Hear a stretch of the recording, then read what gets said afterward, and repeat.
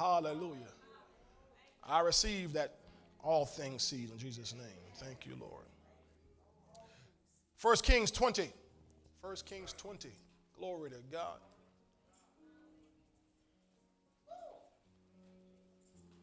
We're going to begin reading at verse 13, and we'll go through verse 21. 1 Kings 20, verse 13 through verse 21.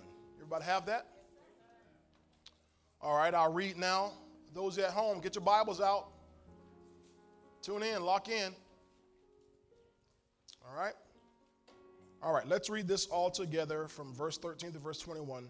Ready, read. Suddenly a prophet approached Ahab, king of Israel, saying, Thus says the Lord, have you seen all this great multitude? Behold, I will deliver it into your hand today, and you shall know that I am the Lord. So Ahab said, By whom? And he said, Thus says the Lord, by the young leaders of the provinces. Then he said, Who will set the battle in order? And he answered, You. Then he mustered the young leaders of the provinces, and there were 232. And after them he mustered all the people, all the children of Israel, 7,000. So they went out at noon. Meanwhile, Ben-Hadad and the 32 kings helping him were getting drunk at the command post. The young leaders of the provinces went out first, and Ben-Hadad sent out a patrol, and they told him, saying, Men are coming out of Samaria. So he said, If they have come out for peace, take them alive. And if they have come out for war, take them alive. Then these young leaders of the provinces went out of the city with the army which followed them, and each one killed his man. So the Syrians fled, and Israel pursued them, and Ben-Hadad, the king of Syria, escaped on a horse with the cavalry.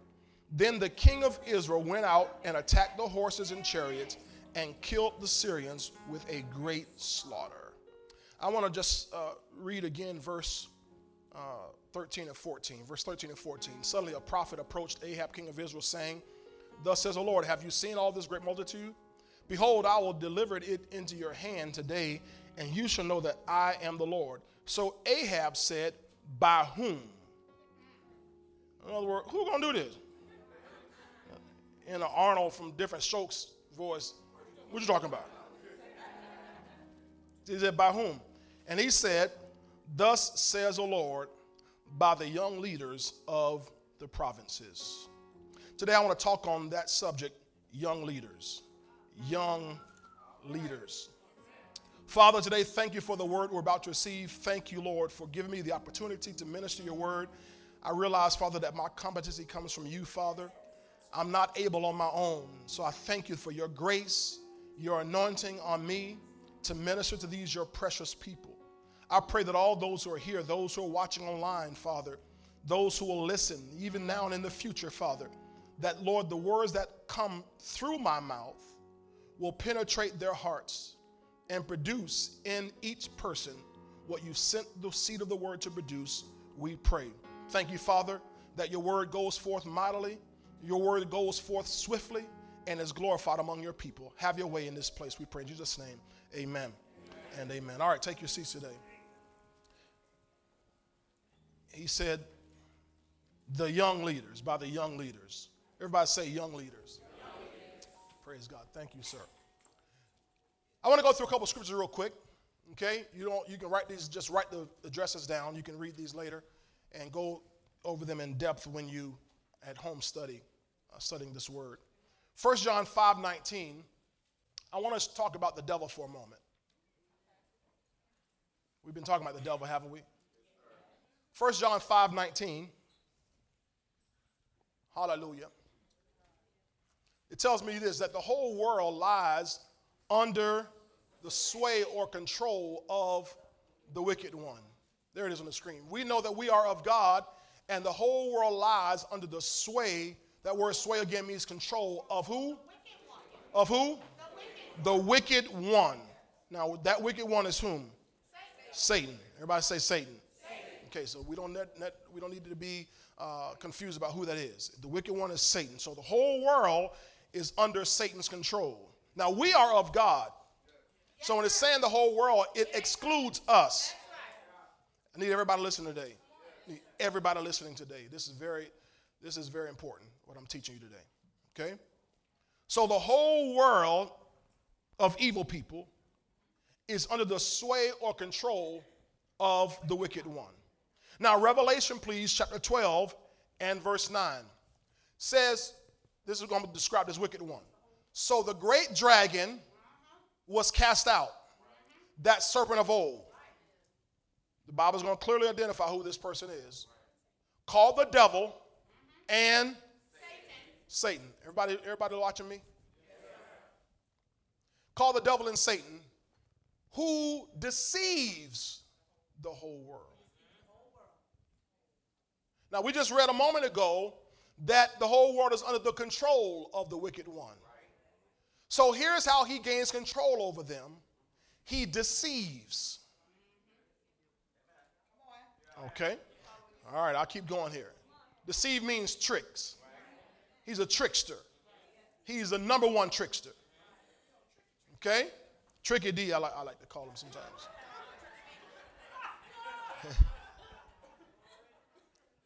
Now, Genesis 3:1 tells us something about him. Remember, we just read here, the serpent of old, right? So now Genesis 3:1 says, now the serpent, this is back at the beginning here, was more cunning than any beast of the field, which the Lord God had made. And he said to the woman, has God indeed said you shall not eat of every tree of the garden? Okay? So you remember the story about how Adam and Eve fell into sin? Yes? Okay, so they fell into sin because Eve was deceived. The Bible says Adam was not deceived. The Bible says Adam was not deceived, so we can't blame Eve for this. Eve was deceived. She was tricked. The Bible says Adam was not deceived. He knew full well what he was doing. So all the best we see in the world is Adam's fault. When they had to be held accountable, God came and said, Adam, where are you? Where are you? Because he's got to hold Adam accountable for this. Okay? So Satan is cunning. That word cunning means crafty. It means tricky, which means everything the devil does is calculated. The devil doesn't do anything haphazardly. He doesn't do anything accidentally. He doesn't do anything coincidentally. Everything the devil does is calculated. It's strategic. The devil doesn't stumble up on something. I want you to know your enemy here that you're dealing with here. Everything he does is very strategic, very planned, well thought out. He's cunning. The Bible, Jesus called him the evil genius. So the Bible called him, in the Amplified Bible, Jesus calls him the evil genius. Hallelujah. Thank you, Lord. Thank you, Lord. So he's a strategist. So let me take another scripture, please. Go to Ephesians 6, verse 11. In fact, they'll put it on the screen because I want it in the Living Bible. Let's go right there for sake of time. Ephesians 6, verse 11. Look at this, what it says here in Ephesians 6, 11 in the Living Bible. It says, put on all of God's armor so that you will be able to stand safe against what? All the strategies and tricks of Satan. So we understand Satan has strategies and tricks. You got it? Y'all remember the cereal? Tricks are for kids? Silly Rabbit Tricks are for kids? What cereal was that? Oh, it's called Tricks? Oh, with an X. Right, that's what threw me off. Thank you. So tricks are for kids. That's good. Tricks are for kids. I'm preaching today about young leaders. Tricks are for kids. The Bible says that you and I are supposed to grow up in the Word so we're not tossed to and fro with every wind of doctrine like children. That's why you have to grow up in the Word. That's why you have to be adamant about spending time in the Word of God. Adamant about being devoted to the Word of God. Adamant about having someone teach you. See, the trick of the enemy, one of his tricks today is to tell people that they don't need a teacher. They don't need a preacher. Long as I got King Jesus. Well, King Jesus appointed apostles and prophets and evangelists and pastors and teachers. The whole point is to keep us growing, keep us maturing, so that we don't get caught up with the tricks of the enemy. But if you remain a child, you get caught up in the tricks of the enemy. And the devil, oh man. Parents, make sure your kids are listening to me today. Parents, make sure you're listening to me today. He's very strategic. He's very calculated in all he does. He works through arts and entertainment. The music, the movies. Come on now. You got a generation of people who are hyped up already. They're already on 10. We lost another young man the other day who was already hyped. When arresting officers came to arrest him, he was already hyped. He was already on 10. He's no longer on this planet. And what does it, what contributes to that is the music, the movies, the videos that feed. It's a deception and a trickery from the enemy that he feeds into the minds of people. Glory to God. He uses the media to propagate his message, to push his agenda. You hear us use the phrase all the time, fake news, because it's so fake. Because media, must understand, is a business. It's a business. And business is in it to make money. And they know that they must hype things. They must tantalize your mind to get you to buy or buy into, to subscribe to what they are saying to you.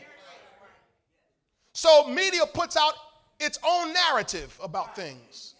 Doesn't matter how things really are. It's what we tell you it is.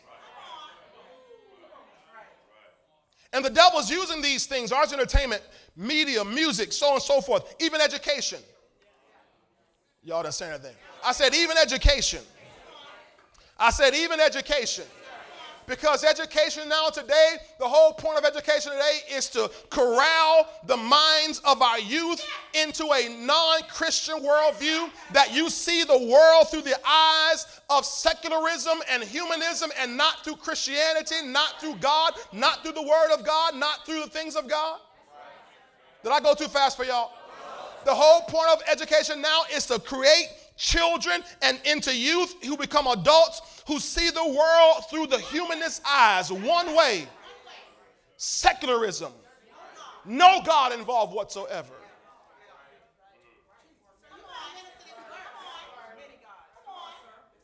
Many gods, or many paths to God, if that makes you feel better. And it's a trick of the enemy, because Satan's after a generation. Oh my God. What he does through these things, arts, entertainment, media, music, education, all the influencers. Why do we call people influencers? Because Satan wants to use them to influence a generation.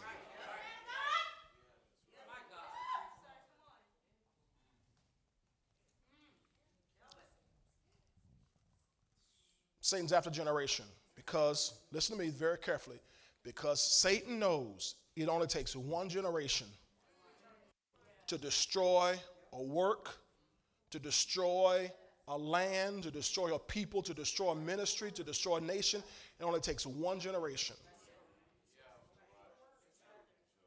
In the 1930s, we saw the rise of a man named Adolf Hitler. How many of y'all know about Adolf Hitler? Rose to the leadership of Germany. Germany, believe this or not, was before a very strong Christian nation. Very strong. Martin Luther, not King, Martin Luther, who Martin Luther King was named after, obviously. He was this reformist movement through Germany.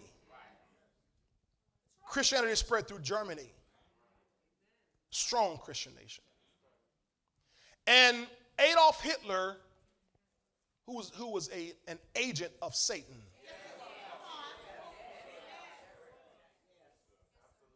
I heard Apostle Durban saying this Friday night. There are sinners and there are wicked people.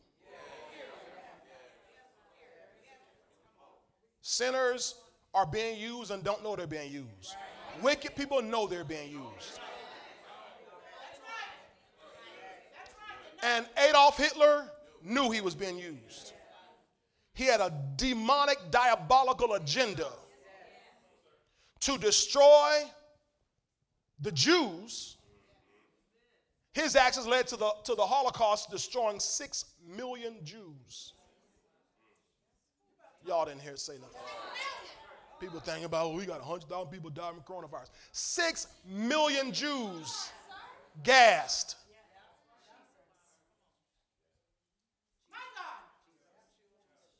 To destroy anybody who was not purebred German. WASP. He was to destroy anybody of any other race. We know it as Nazism. I don't know if you all realize, but Nazism is still alive today. Y'all act like y'all don't know anything about that. It's still around today. In fact, it's rising today. And it's a demonic spirit that didn't die with Hitler. Because you can kill the person, but the spirit remains. Jezebel died, but the Jezebel spirit remains. So what Adolf Hitler did, Deacon Gershom, was he sought out to indoctrinate the youth of Germany. That's how he did it. So this is how he did it. This is how he built the Nazi army and got his agenda pushed. He indoctrinated, taught, like the world tries to do through education, indoctrinated the children, the youth of his nation. And once they were indoctrinated, they were then mobilized. And once they were mobilized, they began to rise up, and they propped him up in Germany and began to advance his agenda. Because the devil knows he has to, that the youth are a strong force. Oh my goodness. That they are impressionable. Youth, you can almost just tell them anything. Because they've not come to a discernment level yet to really discern what is truth and what is false. They are more concerned with what is enjoyable or what is pleasurable.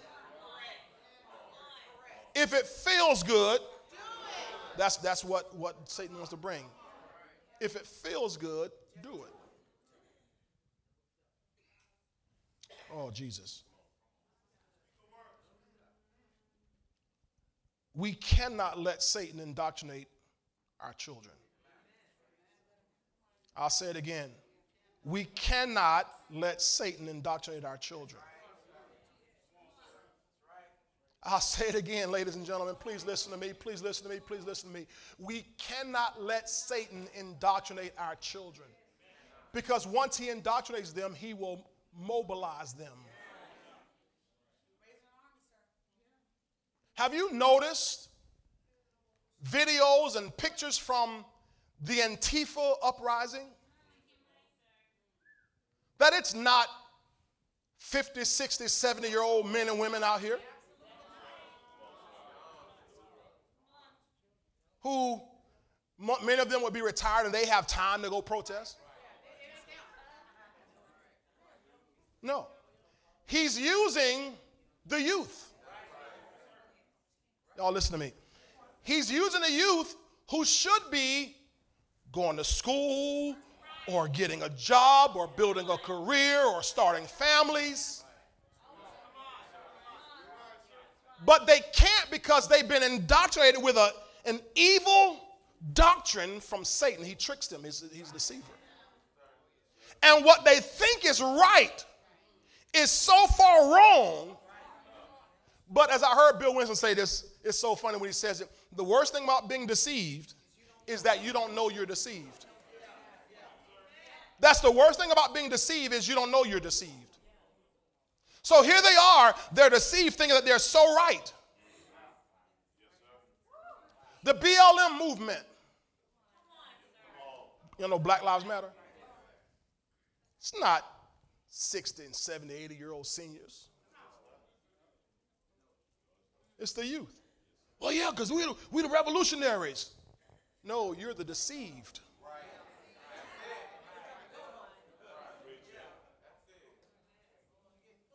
Who have been and are being indoctrinated by evil doctrine that comes, I mean, it's so bad it's spread into the church.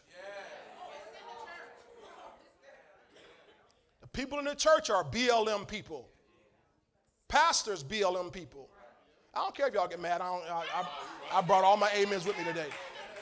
In the church are and have not even looked into what that's all about. They're putting BLM on their churches, putting BLM on their billboards, putting BLM on their shirts, and standing in church preaching about something that is anti-them.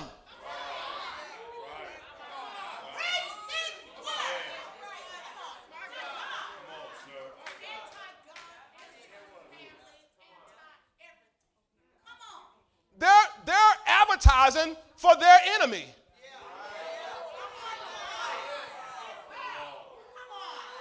Don't even realize the end goal of BLM is to destroy the family. They put on their site, just on their site.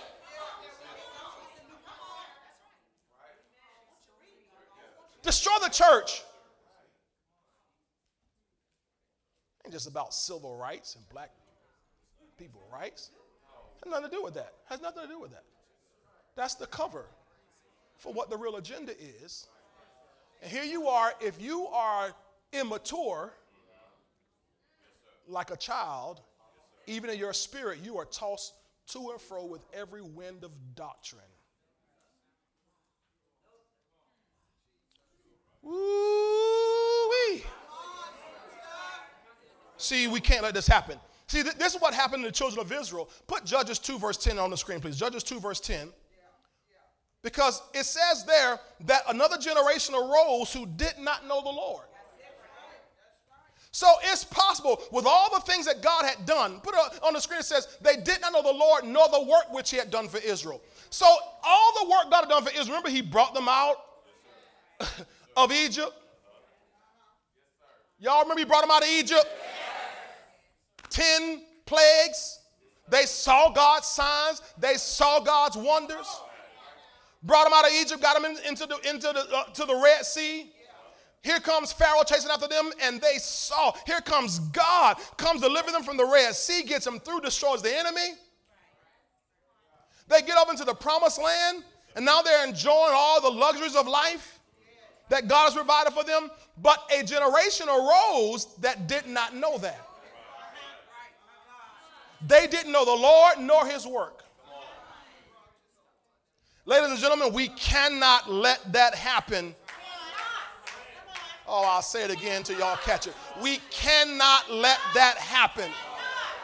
Because the devil knows it only takes one generation to miss it.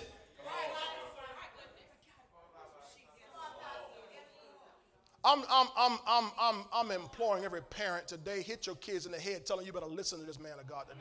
Come on. Jesus. And if it wasn't disrespectful, I'll have the kids hit their parents in the head and tell them, you better listen to that man of God today.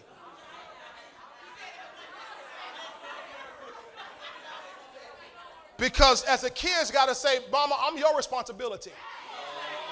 Daddy, I'm your responsibility. You have a command to train me up in the nurture and admonition of the Lord. You can't be too busy watching games, Daddy. You can't be too busy on Facebook, Mama. You can't be too busy doing your business to sit down and train me. Matter of fact, put up Deuteronomy 6, starting at verse 4. Deuteronomy 6, starting at verse 4. It's something called the Shema. Deuteronomy 6, verse 4, it's called the Shema. Jews to this day read this every day. Every day they read this. Orthodox Jews. Deuteronomy 6, verse 4. Can y'all find it? Hear, O Israel, the Lord our God, the Lord is one. Verse 5. Keep going, please. You shall love the Lord your God with all your heart, with all your soul, and with all your strength. You shall. That's a command. Everybody say that's a command. That's not optional. And these words which I command you today shall be in your heart. Now they got to first be in your heart, parents. Oh, Jesus. It's got to be in your heart. You got to have it made up in your mind, I'm going to love God with everything in me. I'm going to love God more than pleasure. I'm going to love God more than money. I'm going to love God more than myself. I'm going to love God more than anything else. I'm going to love God with everything I have. This is going to be in my heart. But then he says, watch this. Because remember now, the book of Judges is two books later. So somebody wasn't doing this. You shall teach them diligently to your children. Everybody say teach. And shall talk of them when you sit in your house, when you walk by the way, when you lie down, when you rise up. Everybody say talk about it. Oh, y'all ain't saying, come on.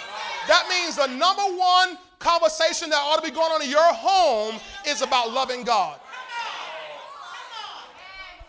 Not about how you do in school today.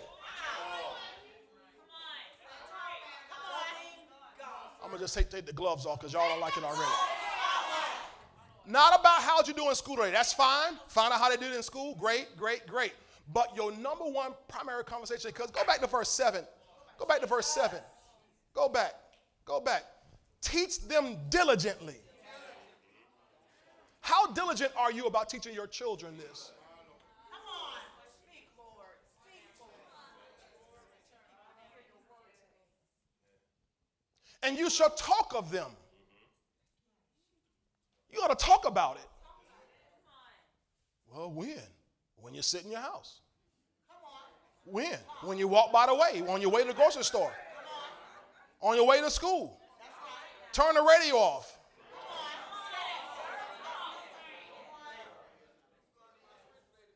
Let's talk about the Lord. What's God saying to you?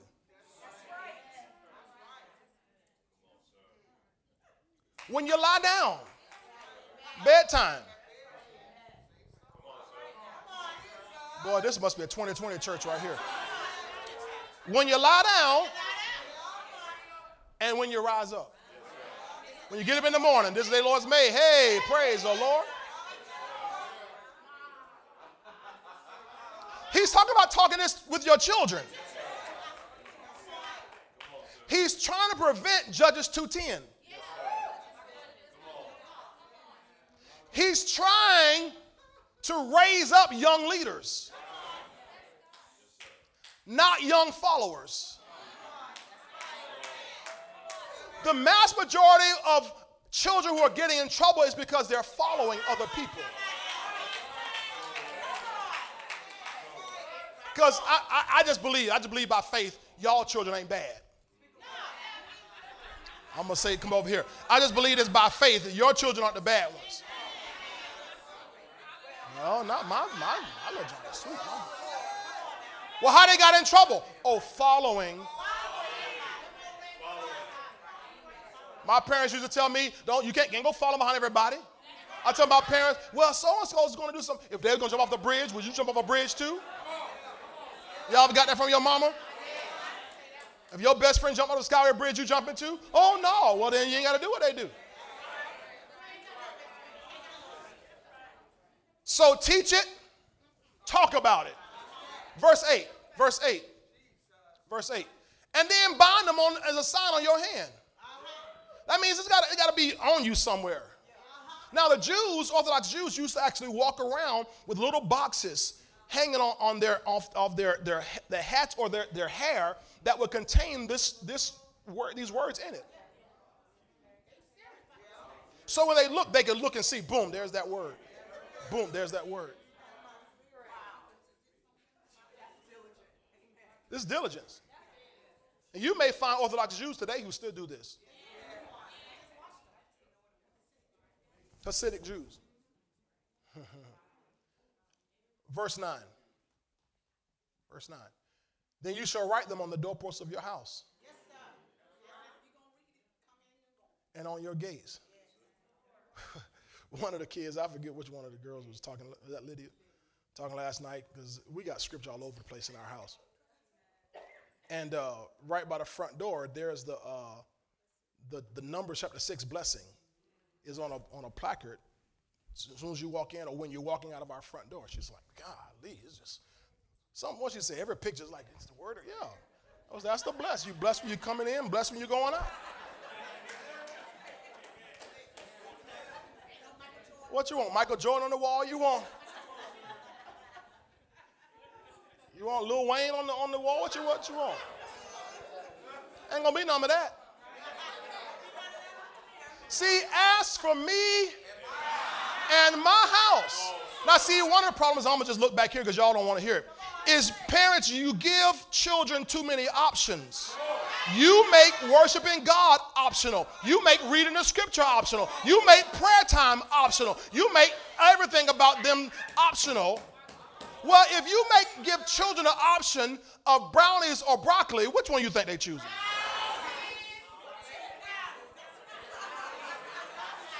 Half of y'all would choose brownies if you had the option between broccolis and... Truth be told, right? See, but when we make it optional, the devil's going to help them choose. Because you know what? He has a plan for their lives. Satan, has a plan for their lives. That's like he has a plan for your life. And he knows that if you raise a child right, if you raise a child to serve God, if you train them up in the way they should go, they will not depart from it. And he wants to make sure you don't give them any kind of real training. You know training is discipline. You know training is discipline. Training is, I'm going to push you even when you're tired, you're worn out, you want to do it. No, this is what we training. Am I right, Barbara? Am I right, Gigi? Training is difficult. Training puts you under a discipline. The devil doesn't want you to train your children. He wants them, oh no, just let them experience. No, ain't no experiences. You're going to experience God. I got one amen. You're going to experience God in all his fullness. All the other stuff, you can just leave that alone. You too strict. Yep. Because see, when I stand before God,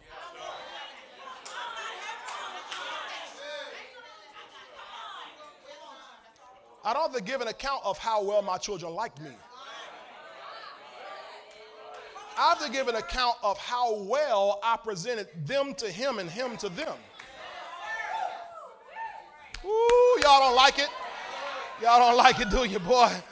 Oh, my God.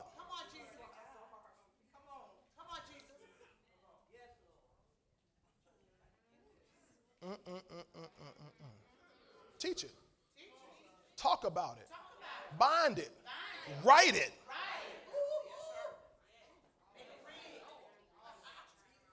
I had this calligraphist do a big old, huge calligraphy. What does she do? What's that called? Is it calligraphy? Yeah. A big old thing, had it framed and everything. Put it in my dining room. This Deuteronomy 6, verse 4. Verse 4 and 5. And she adds in a little bit, all the teaching to your children. So every time they walk in the house, they're seeing that. That's overboard. Your mama.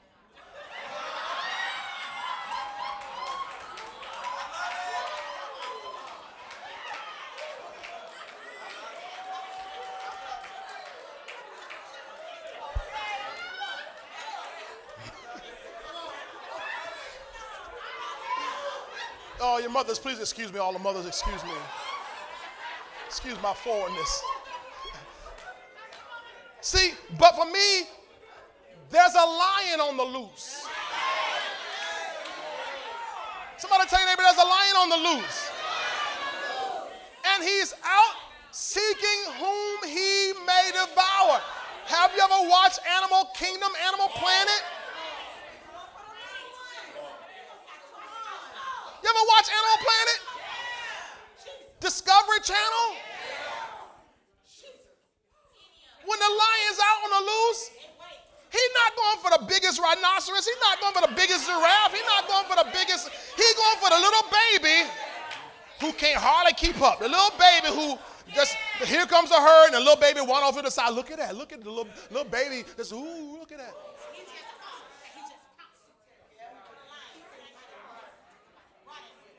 So if it takes that much to protect my children and to protect, watch this, the purpose that God has for their lives, then I'm willing.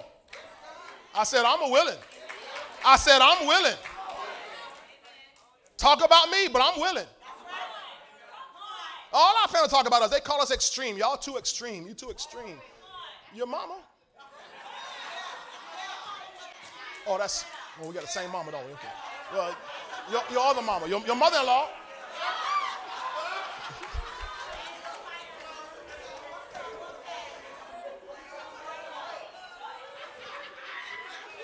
I dare some parent to say, just holler out whatever it takes. Whatever it takes.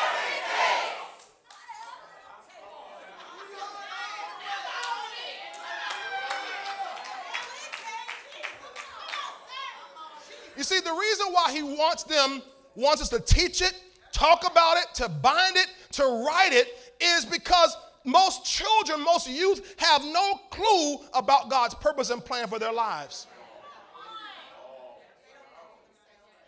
But God will use them now if they'll let him. But if they don't know it, Satan will use them. Y'all got to catch this. They're going to be used by somebody. I got news for you. You're going to be used by somebody. Either God's going to use you or Satan's going to use you. There's no middle ground. There's no unemployment. Ain't nobody unemployed in the world. Either God's using you or the devil's using you. Oh, no, I know them. They good people. Either God's using them or the devil's using them. Only way to get out of here is you got to die to not be used. If you're living, you're going to be used by the devil or by Father God. And so I'm saying youth, but this applies to everybody what I'm talking about here. So if I never know and learn God's purpose and plan for my life, then he can't use me the way he wants to use me. And then I fall by default into Satan's hands, and he uses me. And guess what? When the devil uses you, he abuses you. The word abuse is an actual a word. It's a joining of two words, abnormal use. That's what abuse is. There's drug abuse. There's alcohol abuse. There's sexual abuse. There's whatever abuse, child abuse. You're supposed to use children. I knew I'd get that from somebody. You're supposed to use children. That's why the Bible says in Psalm 127, blessed is the man who has his quiver full of them. There's a purpose for church. You're supposed to use them. They'll stand and speak for him in the gates. That's why you got to use them now. Teach them, hey, wash them dishes. Vacuum that floor. Take out that trash. Make those beds. Turn the channel for me. Turn the channel for me.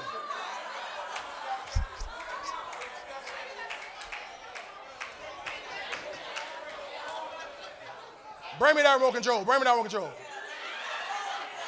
Son, what? Son, come here, son. Come here, son.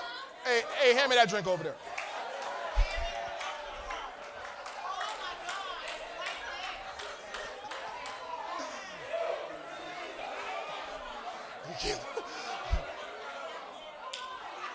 Oh, y'all, see, some of y'all don't know anything about this, but I grew up in a family household. Come in on Sunday night, my dad left in the bed and said, son, take off my socks.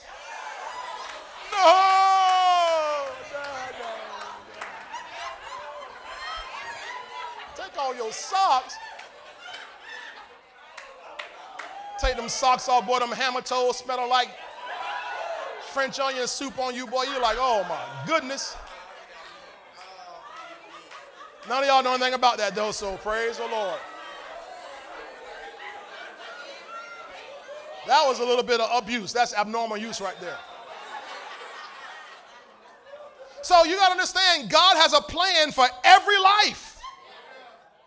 And if you don't take time to learn God's plan and God's purpose, Satan will use, and when Satan uses, he abuses. And once he's done abusing, he just discards. This is what happens. Satan gets people and he uses them for his agenda. Once they're washed up, he just tosses them to the side.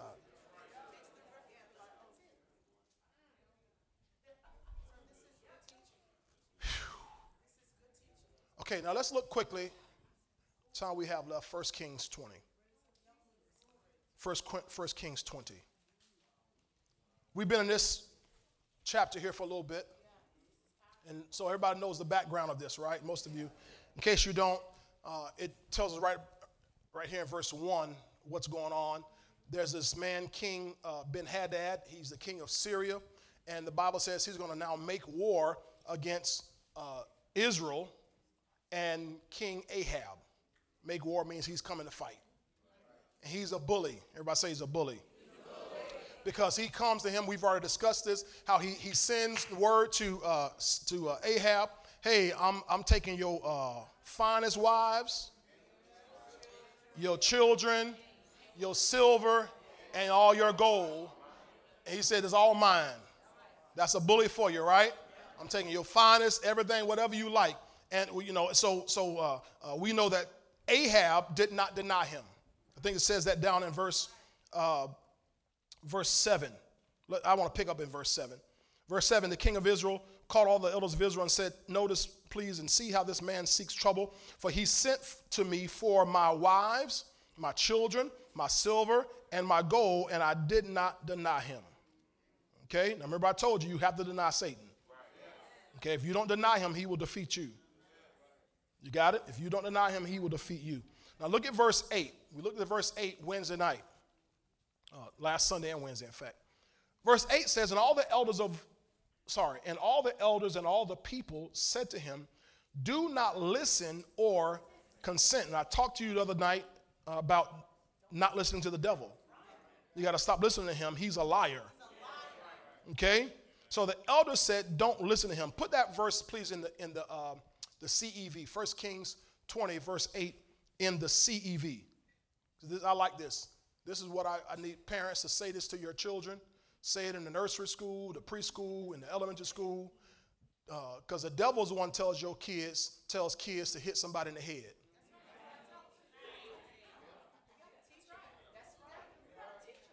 That's not just them. The devil will want to tell you to cuss somebody out. Oh, that's the grown folks. Okay. The devil one tells you, click on that. Y'all didn't say anything right there. December 19th, man. December 19th, man. The devil tells you to click on that. Here's the thing. Don't listen to him. You don't have to do what he says. We have no excuse. The devil made me do it. No. You don't have to do what he says. He's not that powerful. He's not powerful at all. Okay? All right, now, let's look at this. So they say to him, don't listen or consent. Can I read the next couple of verses here? You have time? Okay. Therefore he said to the messengers of Ben-Hadad, tell my lord the king, all that you sent for to your servants the first time. Let me read it again. I sounded half illiterate. All that you sent for to your servant the first time I will do, but this thing I cannot do, because he had asked for extra stuff now. And the messengers departed and brought back word to him. Then Ben-Hadad sent to him and said, now here's the bully getting upset. The gods do so to me and more also, if enough dust is left of Samaria for a handful for each of the people who follow me. In other words, I'm about to come and blow this town off the map. Okay? Verse 11. So the king of Israel, now he got some little chutzpah to him. He got a little umph. The elder said, so now he's feeling himself, right? He said, verse 11, so the king of Israel, this Ahab answered and said, tell him, now this from a distance, tell him, let not the one who puts on his armor boast like the one who takes it off. In other words, tell him, don't count your chickens before they hatch. That's what he's saying. You got the cart before the horse. You think you're going to beat me, but you don't know what you're going to run into. Now, so far, all he's operating on is what the elders of the people told him, don't listen or don't consent. Okay? Verse 12. Now, watch this. Because you can sell wolf tickets all you want to. You can talk big and bad. But here comes the enemy coming back at you. We call it clap back. Here comes the clap back. Verse 12. And it happened when Ben-Hadad heard this message, as he and the kings were drinking at the command post. These guys so confident they drinking. That he said to the servants, get ready. Get ready. And they got ready to attack the city. Okay, so what's about to happen? It's about to go down. Because Ahab got a little boldness, a little courage. He probably had a little drink too before he sent him something. And he sent word, hey, it ain't going to be all that. So now, Ben-Hadad says, mount up. Let's get it. So we'll see here in a moment, Ahab was talking big, but it really wasn't in his heart.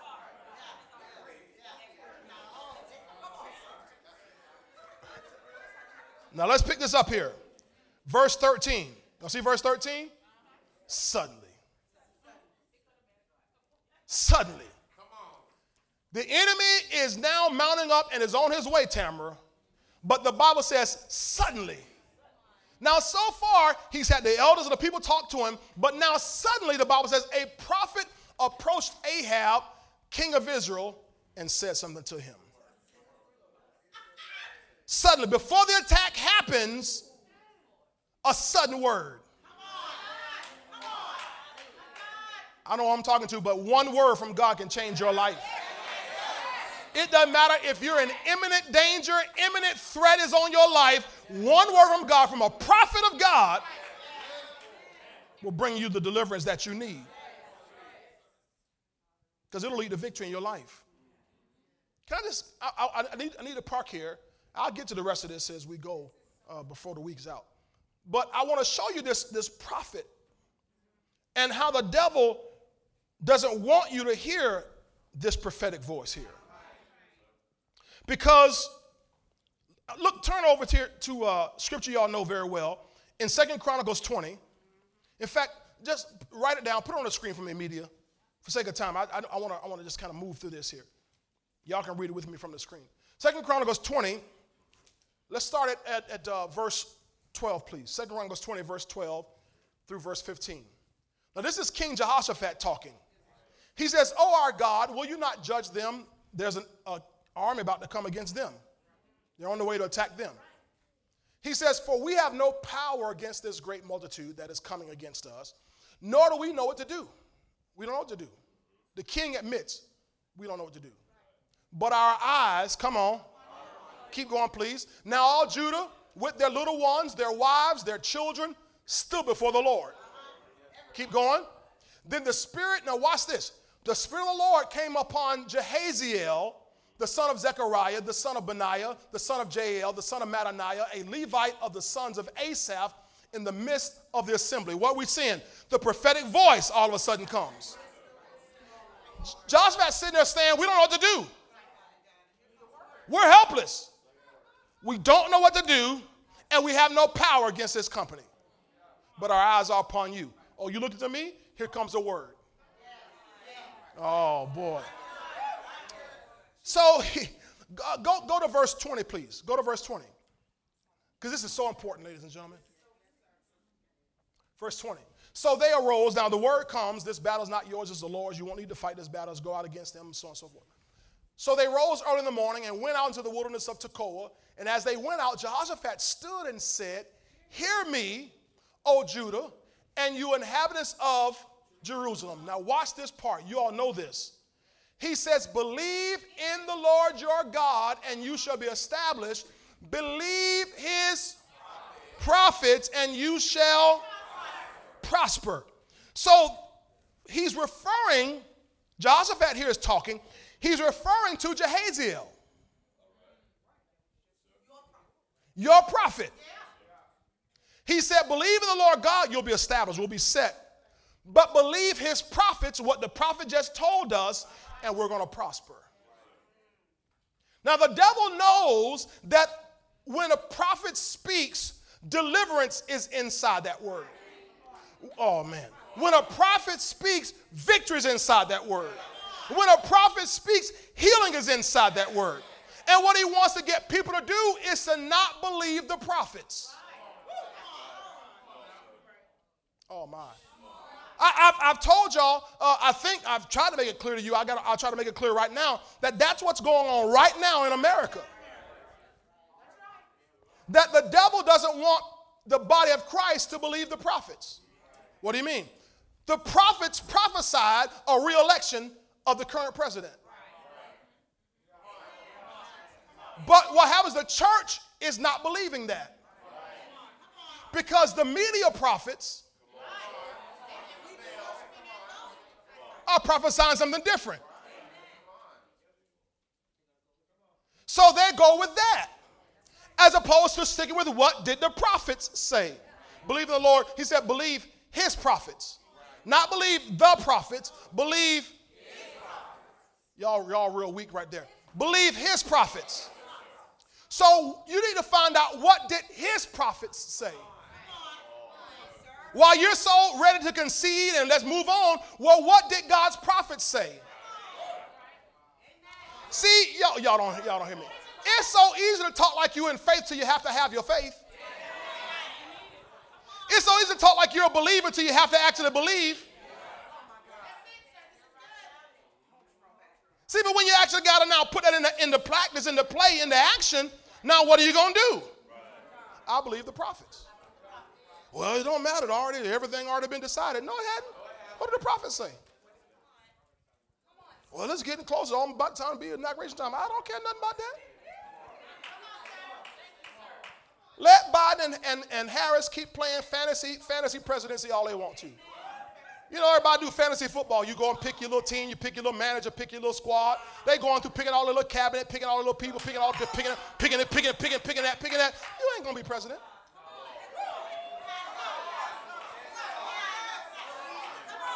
Well, I don't like Trump. It don't matter if you like Trump. It's what did the prophets say. I don't like him either. I don't told y'all that. I don't like the man either. I wouldn't let him within 10 feet of my wife or my children. Just based on him. But what did the prophets say? I can tell I lost half of y'all. What did the prophets say? You believe the prophets and you prosper. But what's happening in America is now people are mocking the prophets. You all over YouTube, there's all kind of videos mocking and laughing and scorning the prophets of God from the church. Put this on the screen, please. Numbers 30, not Numbers, 2 Chronicles 36. 2 Chronicles 36, verse 15 and 16. You got to be careful you don't despise God's prophets. 2 Chronicles 36, verse 15 and 16. Watch this. And the Lord God of their fathers sent warnings to them by his messengers, rising up early and sending them because he had compassion on his people and on his dwelling place. So God sends warnings, sends words through his prophets because he loves his people. Now watch verse 16. But they mocked. This is what's happening all over the church. People are mocking God's messengers, despising God's words, and scoffing at his prophets. And it says, until the wrath of the Lord rose against his people, till there was no remedy. So if you mock and scorn and despise God's words, God's prophets, God's messengers, then you are left then to the wrath until there's no remedy. Well, we better benedict right here. Well, I don't like. It don't matter what you like. It don't matter what you like. It's what does God say.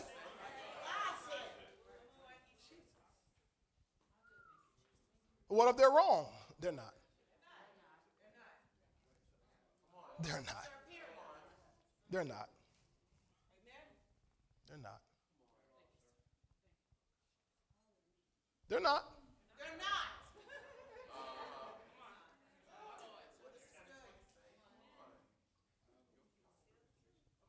They're not wrong.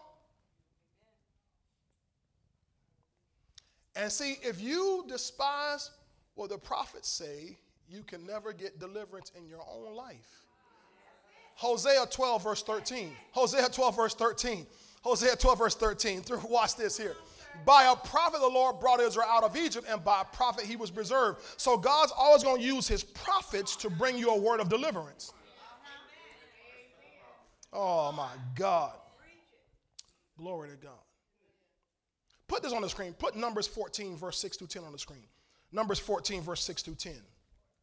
Hallelujah. I'm going to preach it anyhow.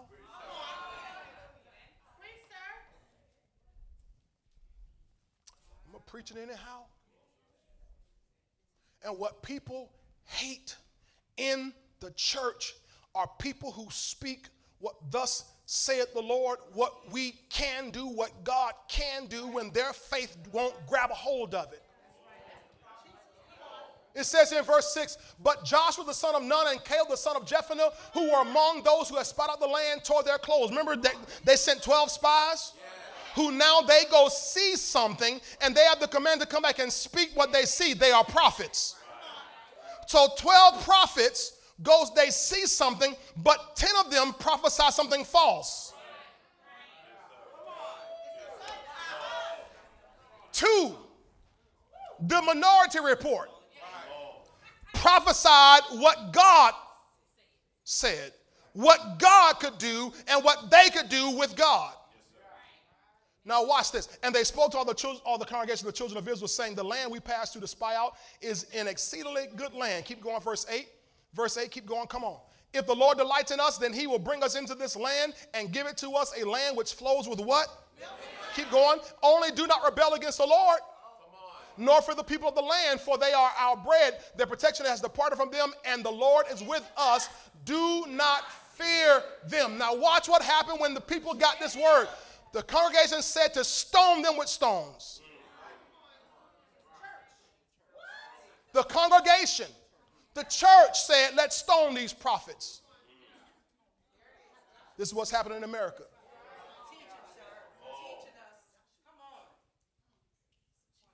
In fact, throughout the world, let's stone these prophets because we don't agree with what they said.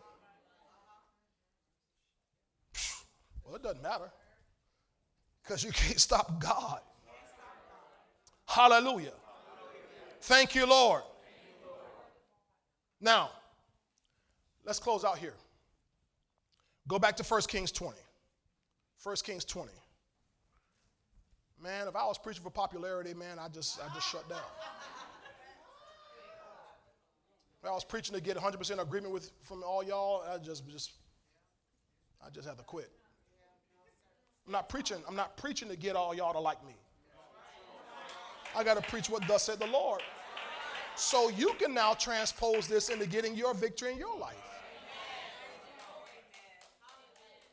Because it's going to come through prophets, prophetic voices.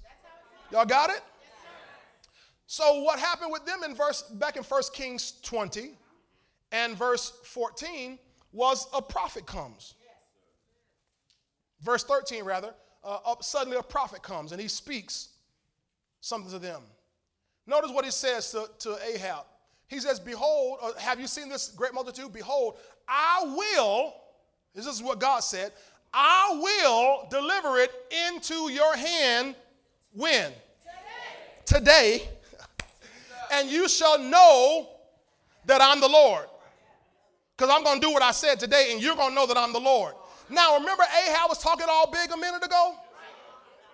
Now, verse 14, all of a sudden, Ahab backtracks a little bit. Wait. I wasn't expecting God to not say something. Now we're going to actually have to do something. I was just talking big because, So Ahab said, by whom? Give me this in the Message Bible. Message Bible. See, look how it reads this way in the Message Bible. 1 Kings 20, verse 14, in the Message. Watch how he puts this. Glory to God. Hallelujah. Thank you, Jesus. We have Message still? Hallelujah. Bam. Nobody has it?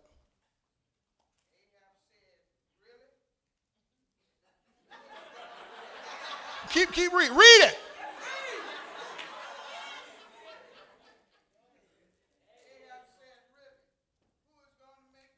Y'all, did y'all catch now what he's talking about?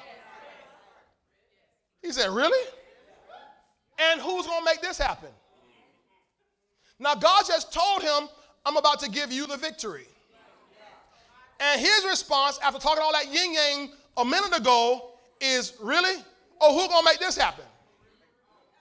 In other words, he's really saying, who, me? You remember Uxorius, Ahab?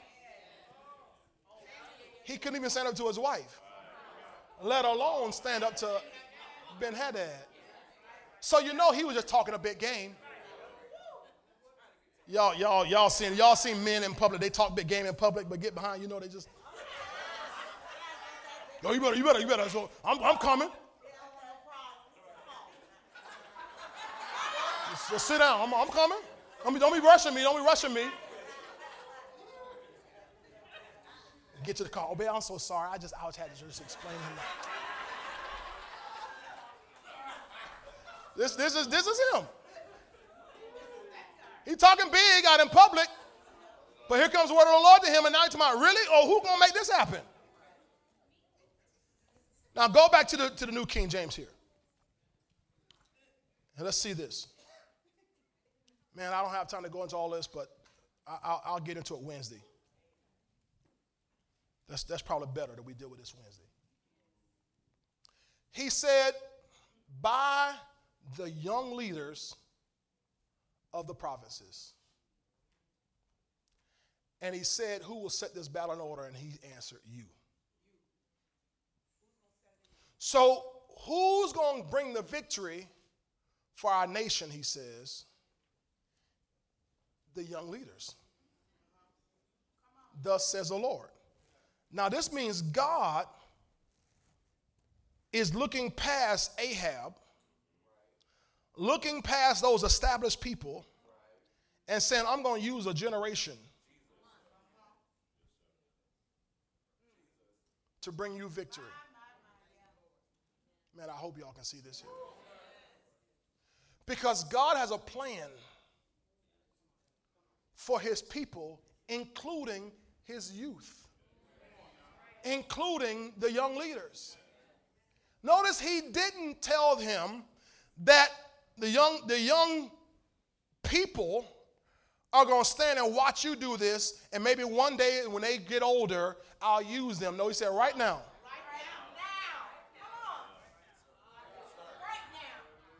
Oh, my goodness. Let me show you a couple more things here. A couple more things. I'll move this real quick. Now, you remember verse 7 and 8 of the same chapter? The elders brought him some wisdom. Because elders, that's the older ones, represent wisdom and experience. But they weren't the ones that were going to lead him to victory. Proverbs 20, verse 29, in the Amplified Bible, says this: the glory of young men is their strength, and the beauty of old men is their gray head, suggesting wisdom and experience. So notice you see a contrast of two different age groups or groups of people here. One is the young men. Notice it says their glory is what? Their strength, but the beauty of the old man is his gray head, suggesting what? So notice that in verse 7 and 8, wisdom and experience came and talked to Ahab to tell him, stop listening. Don't consent. But he needed strength. Man, y'all will catch this by Tuesday. The older men could come and give him the advice. They could share wisdom. They could share experience. But he needed some young legs, some young hearts, some young bodies, some men with some vitality to go out into the battle, which means that God has to use both ends. And one of the issues we have in our society is that there is a chasm between our older people and our younger people, that the younger people don't want to listen to the older people, and the older people don't want to deal with the younger people. And what happens is we're at a standstill because we need the wisdom of the older, but we need the strength of the younger. Can you see this? We have to work together. We're not meant to work apart from each other. It can't function that way. Because if you have young people with all their strength and all their zeal on their own, they'll have no direction. And they'll go wild. They'll wild out. Just wilding out everything. Do whatever they feel, whatever feels right, but they have no wisdom and no direction. But then if you have old people by themselves, they have the wisdom and all the experience and all the know-how, but not the strength to carry it out.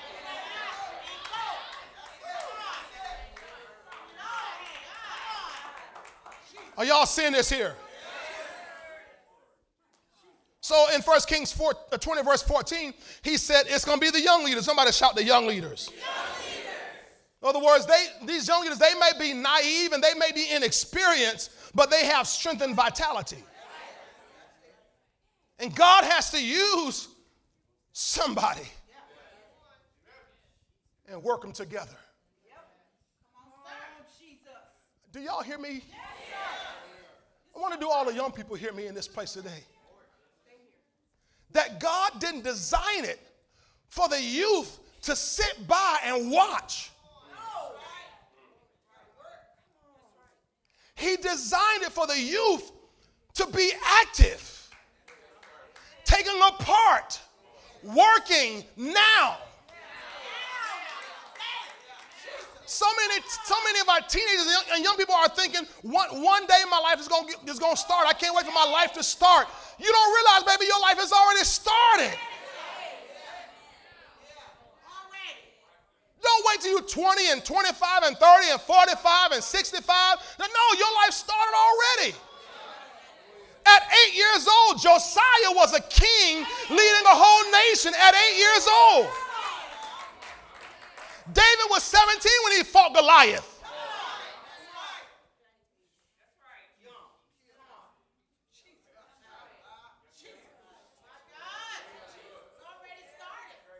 You know, what are you waiting on?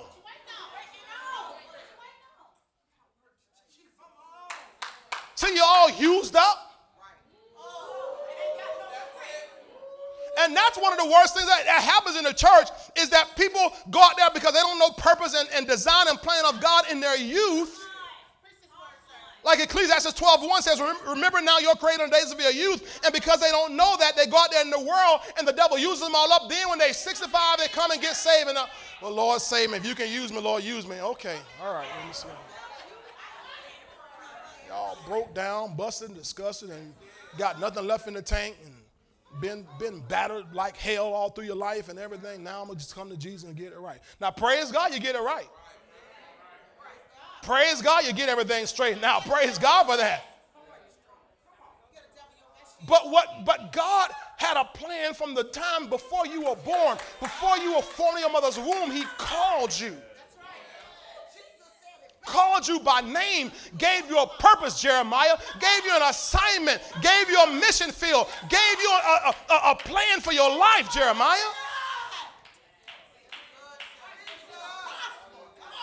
And he don't want you to wait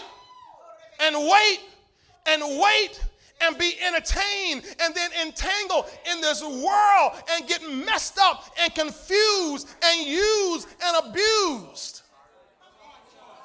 It's hard to come out of that when you're stuck and entangled in the world.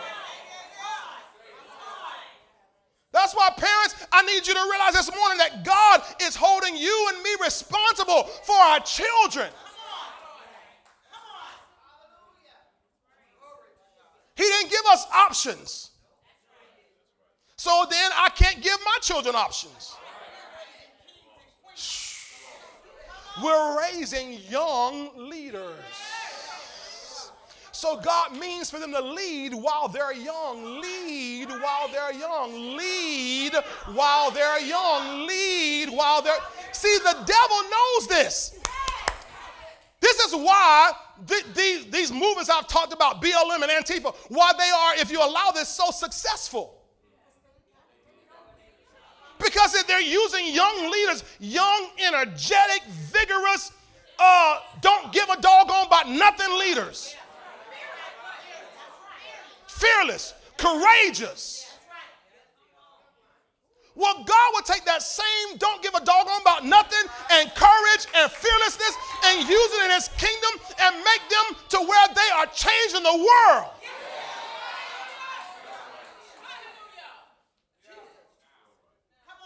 For too long in the church, we've pushed the children to the side.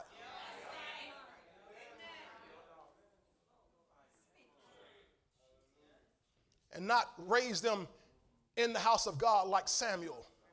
Do you know why Samuel heard God's voice at a young age? It's because his mother vowed to God, if you give me this man child, I'm going to give this man child back to you.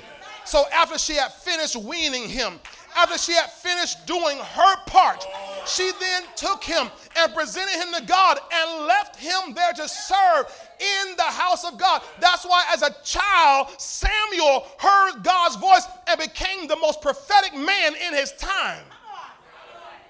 God's prophet to Israel. Because his mother dedicated him. Now we want people to just come, bless my little child. Come on, can we have a little child? Bless my little child and go on. What? That's why in this church, if you're going to dedicate the child, we're going to dedicate the parent first. Who cares if you dedicate a child and the parent living like hell?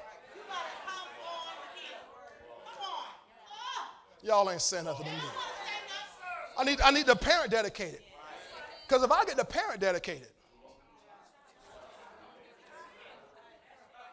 the child is going to grow up in my house.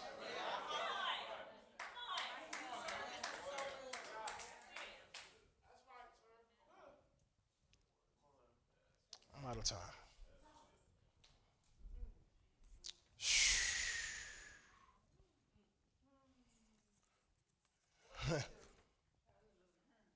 Thank you, Jesus. I know I got a lot. I'll pick it up Wednesday. I got a lot to go.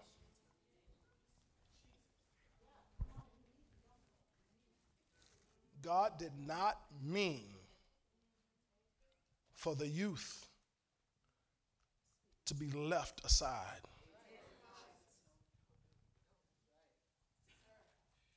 we almost treat the youth like second-class citizens. That when we as parents get engaged in the things of God, we leave them out of that. That's not the way God designed it. Because he needs our children. You know something?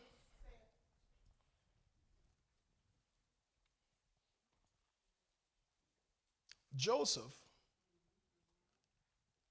this is what I pray this with my children all the time. I mean, my natural children. Every day. God, I pray that you give them an encounter with you that will change their lives. This is what I pray for them.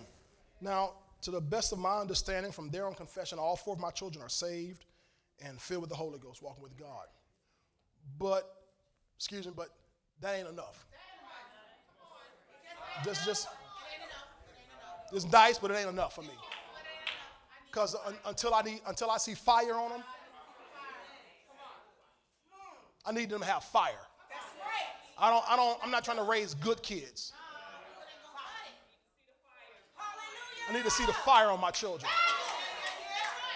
Until they have in their mind, come hell or high water, I'm going to serve God. For God I live, for God I die. I'm not going to turn to the left hand or to the right hand serving other God. Till it don't matter if they parents backslide. I ain't backsliding.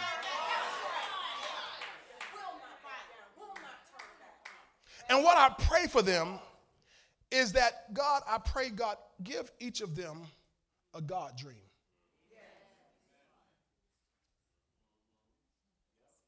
Give them a God dream, a God vision, like Joseph. Joseph, who was Jacob's son, Joseph, I'm talking about that Joseph, book of Genesis. Joseph, as a young boy, had a dream. And the Bible says he dreamed again. He had a dream of greatness that God was going to raise him up to be something. And that dream kept him. That dream carried him. He wasn't just a dream carrier, the dream carried him. I'm not talking about a dream of playing in the NFL and playing in the NBA and being a rap star. I'm talking about a God dream.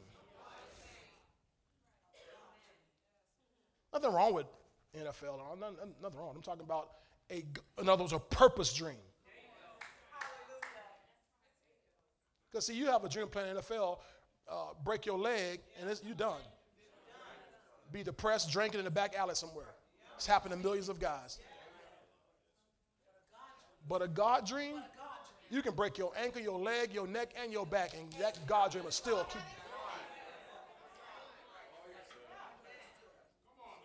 Joseph had a God dream that carried him. His brothers hated him, but the dream was still there. Sold him into slavery. You never read about him complaining and crying and woe is me. Became a slave in Egypt at Potiphar's house. He was in charge of all of Potiphar's things, all of Potiphar's money. The Bible says Potiphar didn't even know what he had. Potiphar didn't even know what he had. Joseph could have embezzled millions and millions from him. But the God dream wouldn't let him.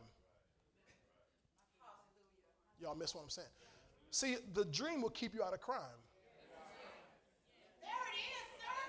There it is. It'll keep you in integrity. It'll keep you walking right, living right.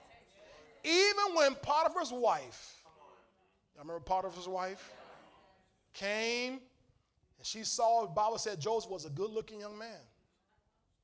And Potiphar's wife had her eyes on him every day and tried to entice him, seduce him every single day. But he's got a dream on the inside of him. And he would not allow himself to get into immorality, sexual immorality, which plagues our youth today. At a young age today.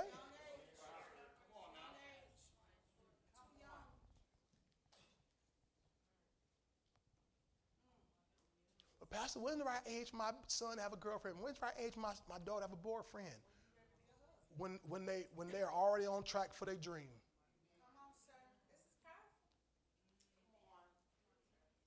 But if she's going to interfere with the dream, he's going to interfere with the dream. Oh, that's too strict, Pastor. Everybody needs some friendship. Friendship with Jesus. Fellowship divine. Oh, what a sweet communion. Jesus is a friend of mine.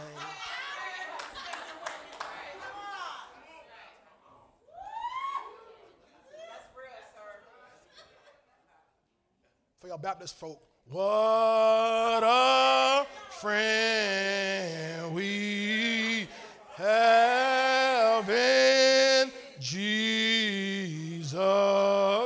All our sins and grief to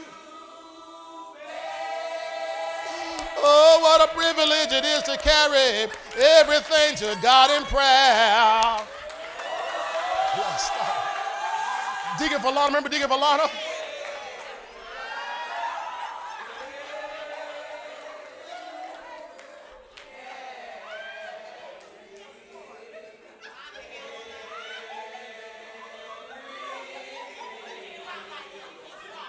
Oh, y'all grew up Baptist, huh?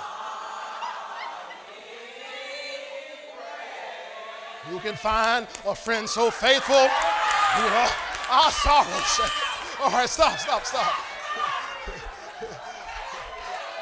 Jesus knows our every weakness. Take it to the Lord in prayer.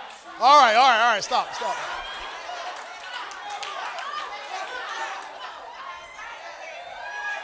All right. I'm glad y'all know that. My point is, nothing can be able to come between you and the dream. And when Joseph had opportunity after opportunity to be immoral, he didn't do it. That dream was too strong. And then that woman accused him falsely. He was thrown in prison.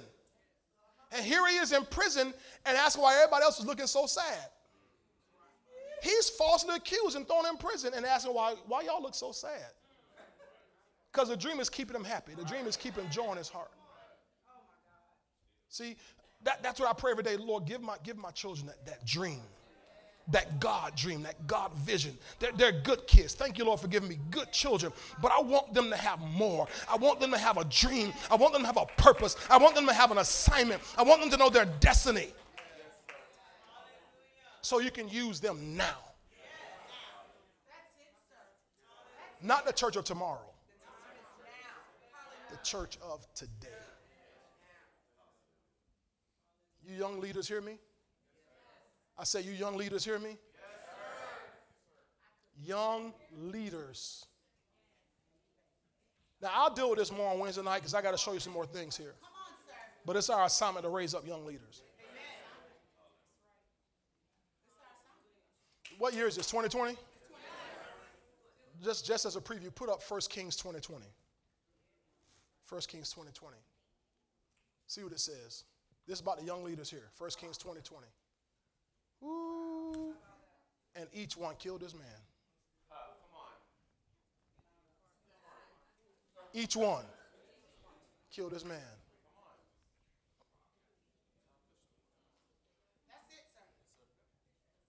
If you ever played defense on a football team, that's your number one agenda, right? Right, Deep? Is to kill your man. It's a crack back. It's going to be something. You're going to tell you, am I right about that?